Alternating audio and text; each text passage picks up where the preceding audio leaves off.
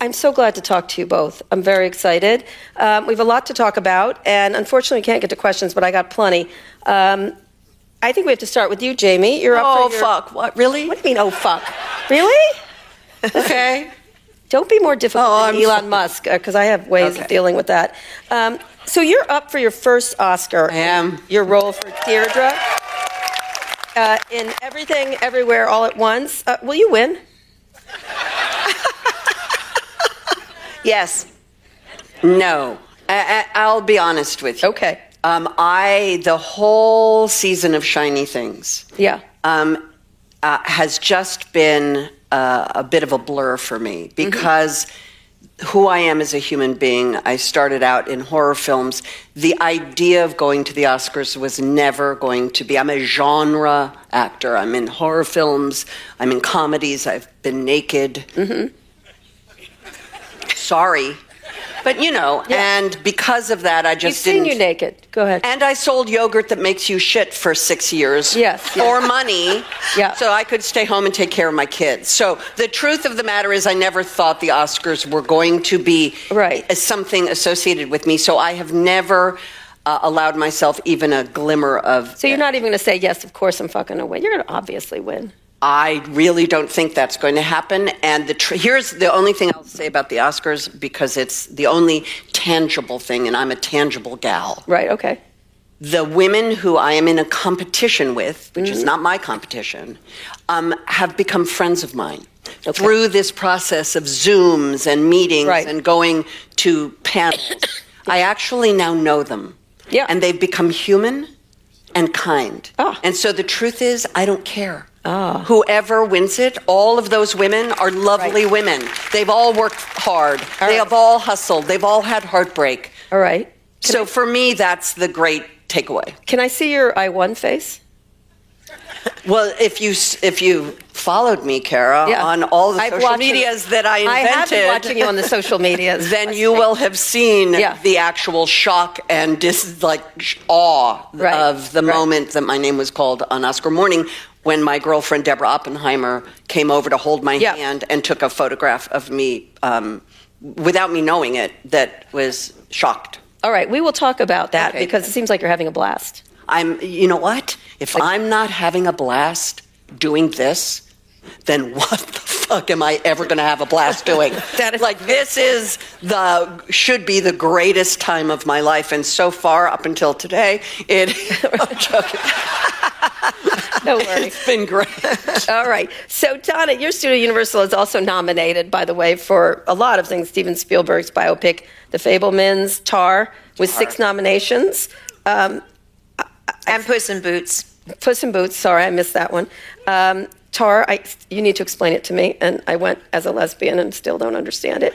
But how important the Oscars for the studios now, especially when you compete with streamers like Netflix, excuse me?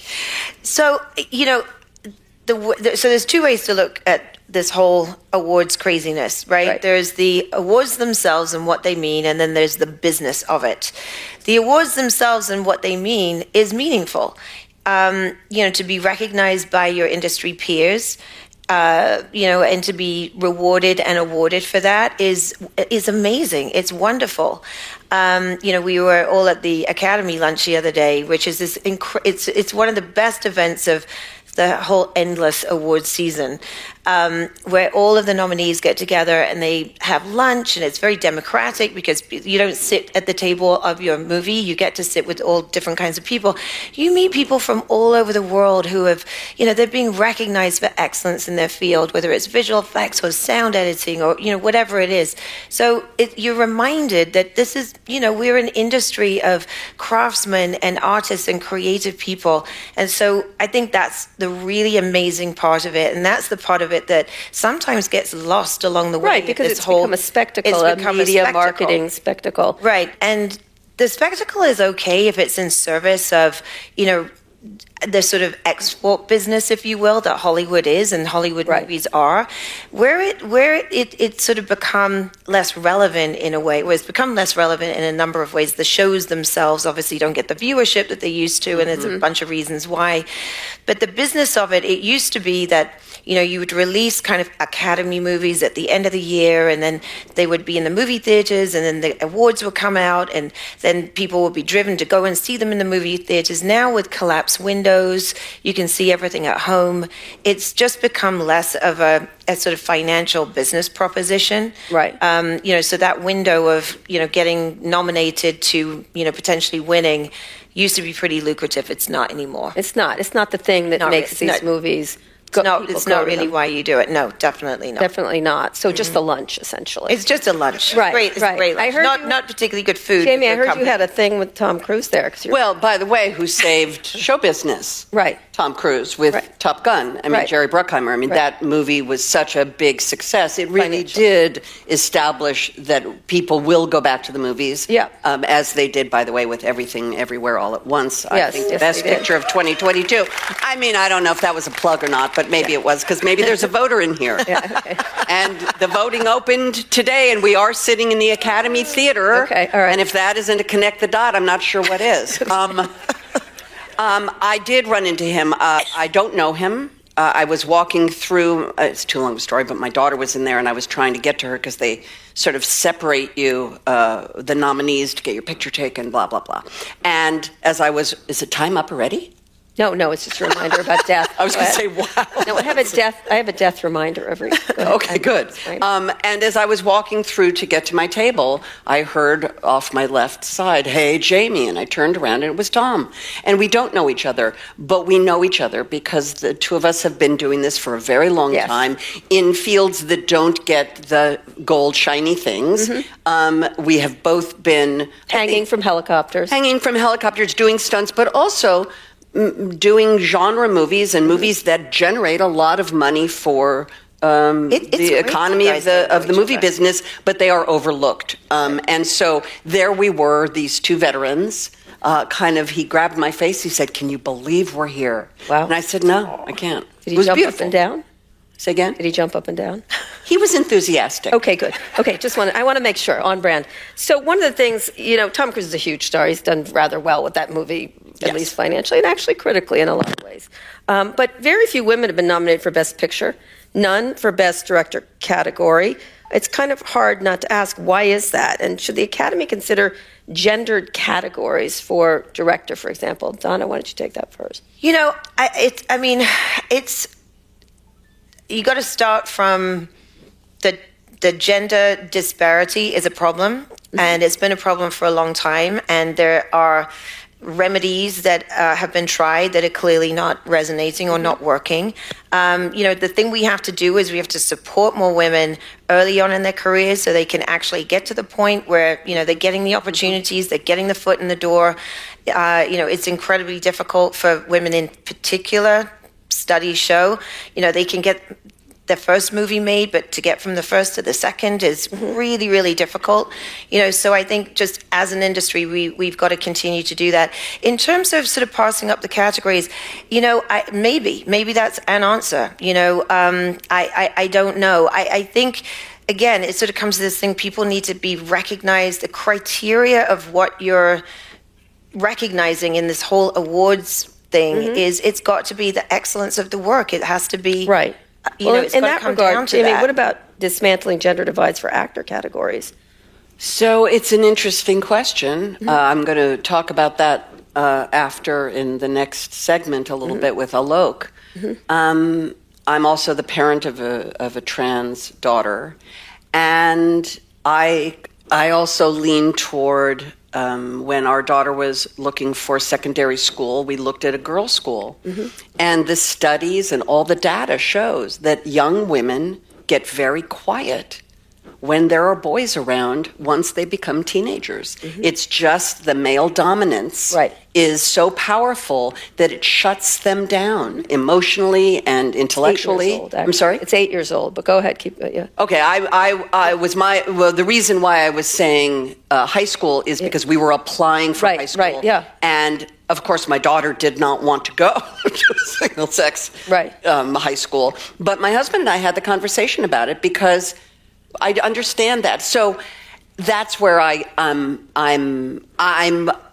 because I'm a trans parent. Right. I will always be on the side of inclusivity, but in the criteria of trying to separate genders for categories, I'm concerned that women will lose out. Lose out, yes. And for me, the gains made by women need to be supported, not diminished. Right. And so that would be my business take on it. But yet, as a parent, I want, with all of these questions, it has to be inclusivity first, because excluding is the thing that is so damaging and dangerous. Right. So you wouldn't, I don't think they would change it at all, but it's an interesting question.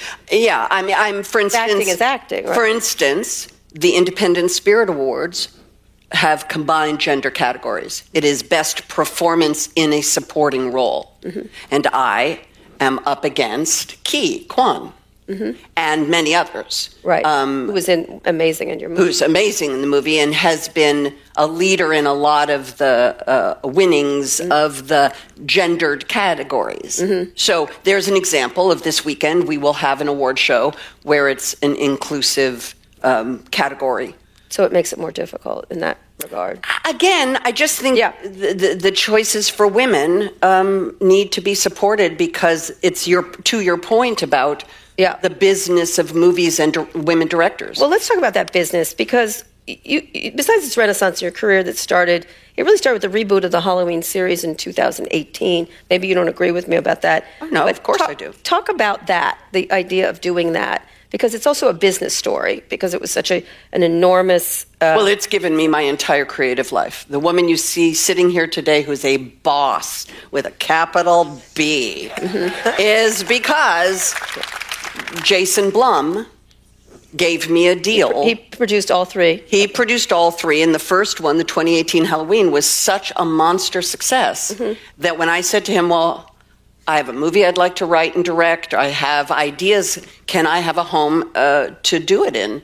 And it's, they call it a first look deal, which is not a lot of money, gives you a little bit of housekeeping money, but what you do is you bring them your first look at whatever it is creatively that you're doing. And that has given me a platform, the platform I have never had up until, 5 years ago? And that then has launched me, because I've been that idea girl my whole life.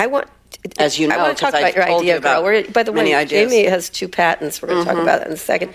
But Donna, why do you think it was the right time to revive it? Now, obviously, horror films, I've interviewed Jason, are inexpensive. They also can do incredibly well. It's a really good, if it works beautifully. But why revive it? Talk about your decision-making around that. Well, I cannot take credit for the decision to revive it. It came to me via a deal with Jason Blum, already packaged with David Gordon Green writing and directing. And so it came to us as a fully fledged thing that, of course, we said yes to. We didn't hesitate. What we were really excited about, though, is this idea that I'm borrowing this from our head of marketing, Michael Moses, who is, number one fan of this lady right here. They're an incredible partnership as a requel. So it's a sort of a reboot sequel.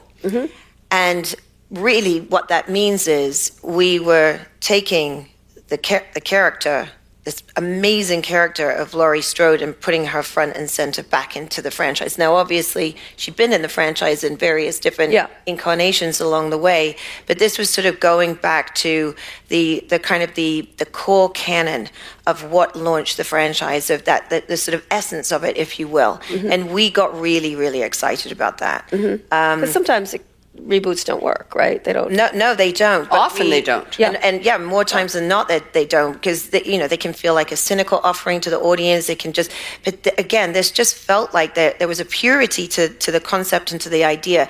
And in fact, our first piece of anything on the movie was a picture of Jamie as Laurie, however many years later, and it just blew up What do you think worked about it in that regard? Is because she was at the center of it, or what? The purity. What does that mean? Well, I mean, Jamie can probably speak more eloquently about the mythology of the whole series, but it was.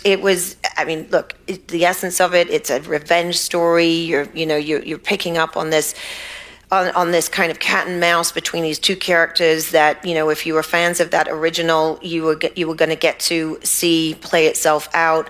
So I think for core fans, but it became more than that, and it really did become something that we could never have anticipated this. It wasn't a comeback story because you didn't go anywhere, but it was an emergent story. And we call Jamie our weapon of mass promotion, and really we just sort of let her go and have this very direct conversation with the audience. You don't even like horror films. I abhor them. By the way, the reason I abhor them and thank them. Yes. In equal parts. You know what happened? And I'm sure you've seen the meme, and if you haven't seen the meme, you're certainly not techies. Right. Trauma. You see, it was right when Me Too was happening, and women all over the world were saying, this happened to me, I am taking back the power. And this was a story of Laurie Strode taking back her power, and the confluence of the women's movement, Me Too, the destruction of the men in powerful positions, or the beginning of the destruction, and a woman over the age of 55 standing up with a rifle saying, Me Too, motherfucker, and let's go. And that did ignite, because the movie was great, but really the wave was women taking back the power. And did you feel that way in the first one? I'll tell you why I hate horror movies. It's because of your movie. Sorry. I was dating a guy, and during the movie, he had. I know exactly. And he had seen the movie before, and so he got up during that one. There's one scene where someone jumps out of somewhere. Oh, a couple. And I know, but the first time, and he grabbed my feet from behind at that moment, and that's when I became a lesbian. But, it was terrible. But why do you do them, though? Because you think they are big, they're mythology. I had stopped doing them, and as you know, have tried to do other things, and certainly did plenty of other things, and it was the last thing I thought I would do when David Gordon Green called me. But then he told me what he was doing. And the truth of the matter is that, I can say it in here, because I said it for the first time yesterday at Children's Hospital Los Angeles, where I am a big advocate and supporter. I've made my living on violence, and I'm the least violent person you would ever know. I am the softest person. I'm the easiest cry in the room. And I've made my living on violence. And I'm happy I no longer have to make my living on violence. Yeah. I've done it. I honored the fans. I honored the genre. I certainly it was good business. It was the last thing I thought I would do. We ended up doing 3 of them. They were wildly successful. And the best part is that violence has given birth now to me having to be able to do this, a position of being a boss at 64 years old, which is thrilling. And also take this motherfucker. Speaking of violence, Universal's movie Cocaine Bear just beat box office expectations. Opening weekend, the trailer going viral probably helped. Critics were less friendly. Some liked it, but the Times Review subheading was, the greatest joke of this blood-spattered horror comedy from Elizabeth Banks is that it exists. I'm all for Cocaine Bear. We made a big deal of it on our podcast this week. Directed by a woman. Yes, indeed. Correct. Tell us about making it. Look, it's making money. It's making a ton of money. I shouldn't be embarrassed. I hope my bosses don't get to hear this. The script came to us by producers Lord and Miller, who are brilliantly funny and inventive and wild. And we knew that they were never going to bring us anything that was, regular. That it was always going to be a bit left of center. And the script came across my desk called Cocaine Bear, and One of our executives walked in and said, "You got to read this. Go home and read it." I did, and it was right in the middle of COVID. And thinking back to that time, it was when productions were really hard. We were all dealing with COVID protocols. We didn't really know if people were ever going to come back to a movie theater. All we knew is, we should make things that we thought could get people's attention. Yeah. And we thought Cocaine Bear might get people's attention. Right. And apparently, and as long as we could use the title, which we figured out that we could. I mean, bit of a wing and a prayer in marketing materials. And it was greenlit in a bit of a fever dream. I'm not going to lie. It was definitely whoa, who knows? Let's just do it. Fuck it. Why not? Nice to know. It's called Cocaine Bear. And then the marketing campaign became very quickly. It was just about a bear that took cocaine. In fact, if you look at the Super Bowl spot, I think the characters say it 5 times. Snakes on a Plane did not work. Snakes on a Plane did not work. But Cocaine Bear did work. And Cocaine Bear did work. It's a bear that takes cocaine. Yeah. So it was less about story. It was not about a mom looking for her kids in the woods. It was about a bear taking cocaine. Okay, good. And marketing. And this is where Michael Moses, the reason Michael Moses and I love each other and respect each other is because I understand more than I understand, with all due respect to your job, I understand you less than I understand marketing. Because I'm I'm a marketer. I sell yogurt that makes you poop, and it's successful. Got that. I can sell things. I assume the sequel is Ketamine Bear, right? No, wait, that's the Twitter story right now. Okay, so moving on. Come on. I'm teasing. In 2019, you founded Comet Pictures, a film, TV, and podcast production company with the first deal look. You adapted a book, Paradise, about a California town that was destroyed by a wildfire, which we've all read about. You're directing Lizzie Johnson's book, which there's a story of a bus driver and a school teacher who saved the life of 23 children. What was happening. They were the lost bus, which was missing for 7 hours. They didn't know what happened. Right, that's the town actually Trump went to and miscalled it something. Yes. I recall. You're directing that film. Is directing? No, I'm not directing that film. You're not directing. No, I'm going to direct the horror, eco horror film that I wrote called Mother Nature, which is she's mad. Oof. Yeah. Remember that commercial? Remember don't mess with Mother Nature? No, they don't. So, no, they don't, because they're young and you're in tech. Yeah. Why would you have any reference to something? It's not nice to mess with. You don't even know what a quaalude is. Right. But Jamie can help you later. So you want to direct, though. You want to. I do. I would like to do it all. Right. I really am hustling getting stories told because I have a limited time, and I'm not saying that in a morbid way. I'm literally saying it in the actuarial table of my insurance company's way. I know what age my parents died, and I'm 64, and I have a limited amount of time. So the biggest project that I am dealing with right now. Control, right? You also want to take more control over your process. I want to be able to tell stories, and I want to be able to see them from idea to story. And the biggest one was just announced is Scarpetta, which is taking the books by Patricia Cornwell, and that Nicole Kidman is going to play Scarpetta, and I'm going to play her sister, and we're going to make it for Amazon. Right. And that just that alone will. That was quite a get to get those rights. That's me just hustling. Yeah, Patricia Cornwell's a friend of yours, correct? We are friends, and I never thought that she would give you the rights. Well, that was the perfect call with Patricia. Yeah. Hey, when Blumhouse and I were discussing it, I said, well, let me talk to her. Hey, Patricia, who has the rights? Well, I do. No, I know you have the rights, Patricia. I mean, of course you have the rights, but I mean, who owns the rights? I do. No, I understand. I'm saying who has the option for the rights? No one. And from that moment, it took a year. Wow. But it's good. That's a big one.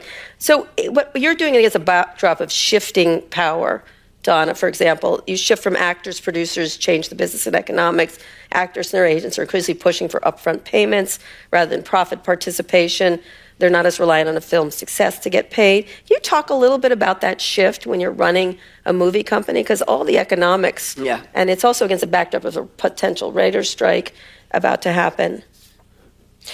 So, I think it's important to understand that right now, for the first time in the industry that I've ever, since I've been in it for over 20 years, 25 years, each company does something slightly different. Even the tech companies, the streaming companies, their reason for content is different. They're each different. Apple is selling iPhones, Amazon is all about Prime, and Netflix is, just about the content.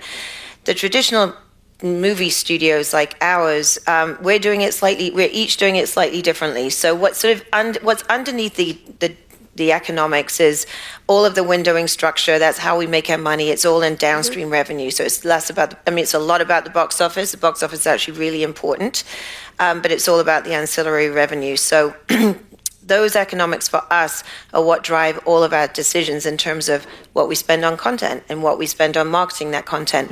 So, I actually think that for our studio, we're not too far away from how it's always been done in terms of how we compensate. Mm-hmm. We are less about, we do a combination of, upfront plus back end, or, all of those kinds of things. I mean, those deals, the big lucrative first dollar, everyone's making $1 the minute the movie opens.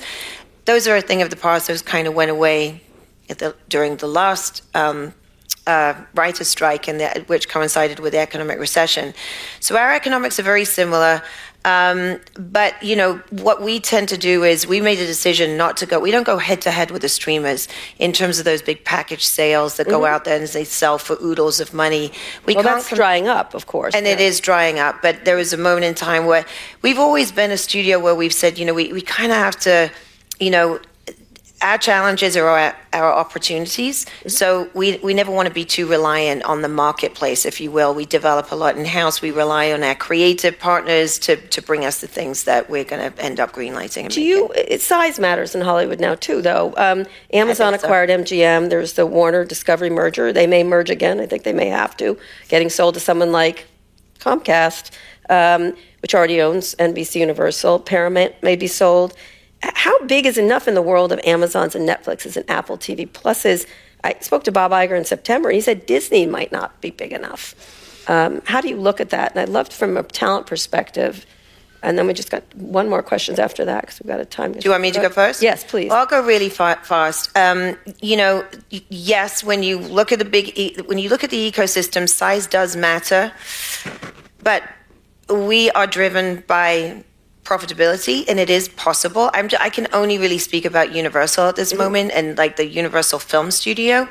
We know how to be profitable. We know how many movies we need to make, what they need to make. We know how to sort of manage our business model, our economics, what kind of movies are going to break out, Cocaine Bear, Halloween, genre movies, big animation movies, Jurassic World. We kind of know how to do almost a portfolio approach to our slate in order for us to be profitable and for us to be successful. You're not sweating over streaming. We are not sweating over streaming right now. We can't, because I think if we've learned anything in the sort of ups and downs of the last few years with all of this disruption, including the pandemic, is at the end of the day, Jamie said it, it's about storytelling. And I know that sounds almost a romanticized view, but it's not.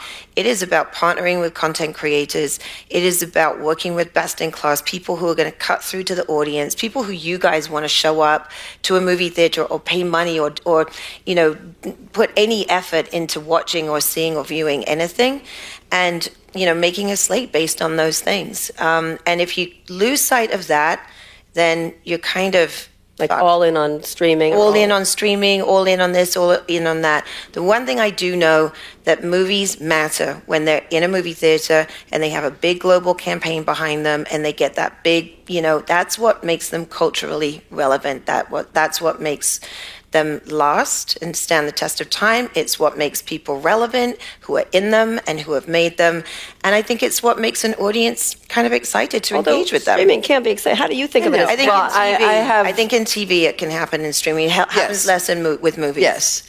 My answer is Everything Everywhere All at Once, which was made for $12.5 million right now today. in 38 days in Simi Valley, California, in the old Countrywide Savings and Loan campus. Mm-hmm. And that movie has made over $100 million in box office because of the content of the creation of these artists. And I'm very happy to say that the Daniels, who are the young filmmakers who made it, are going to have made their home Universal, because they recognized that's how this works. So how do you think of it? You've got this streaming deal with Amazon. You've got this as a talent person and someone who's now a producer. How do you look at what to pick from? I just want to get it done. Right. I know it sounds terrible. I've saved money, you guys. I've actually saved the money I've made. This isn't about money for me. Right. This is about creativity. It's about seeing something through to the end. It's about having opportunities to be a boss, to be able to tell the kind of stories I want to tell. And that's what I'm going to focus on. And the business part, believe me, my lawyer would not like me to be saying this to you since we're still in negotiations on things. But that's actually how I feel. And right. So my last question. You grew up in Hollywood. Obviously you have famous parents. I have an apology from New York Magazine to you about Nepo Baby. You've had a lot to say about it, and you called show business the show-off business. So I brought you some swag.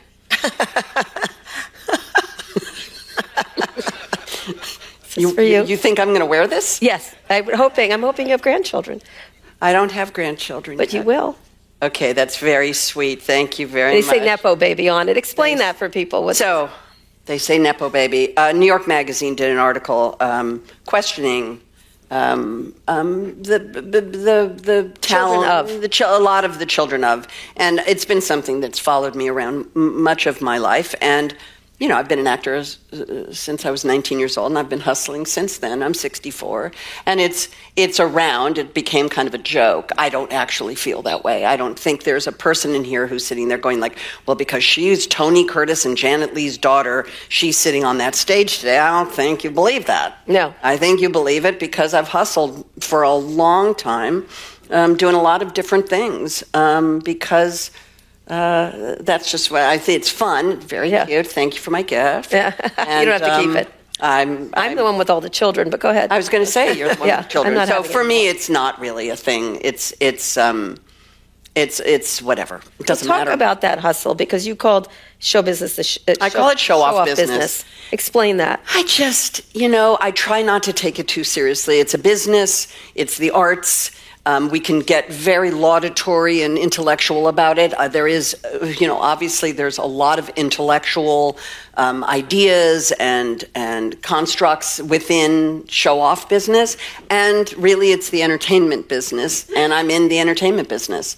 And I've just called it show-off business because I also like to crack wise. And I try not to take anything too seriously, as you could kind of tell. When is your movie with Tom Cruise? I'm super excited. I told him I'd like to play his mother. I said, Tom, come on, me as your mom. Let's go. But he hasn't called. Okay. On that note, thanks. Jamie Lee Curtis, Donna Langley. Thank you, Donna. Thank you. Thank you.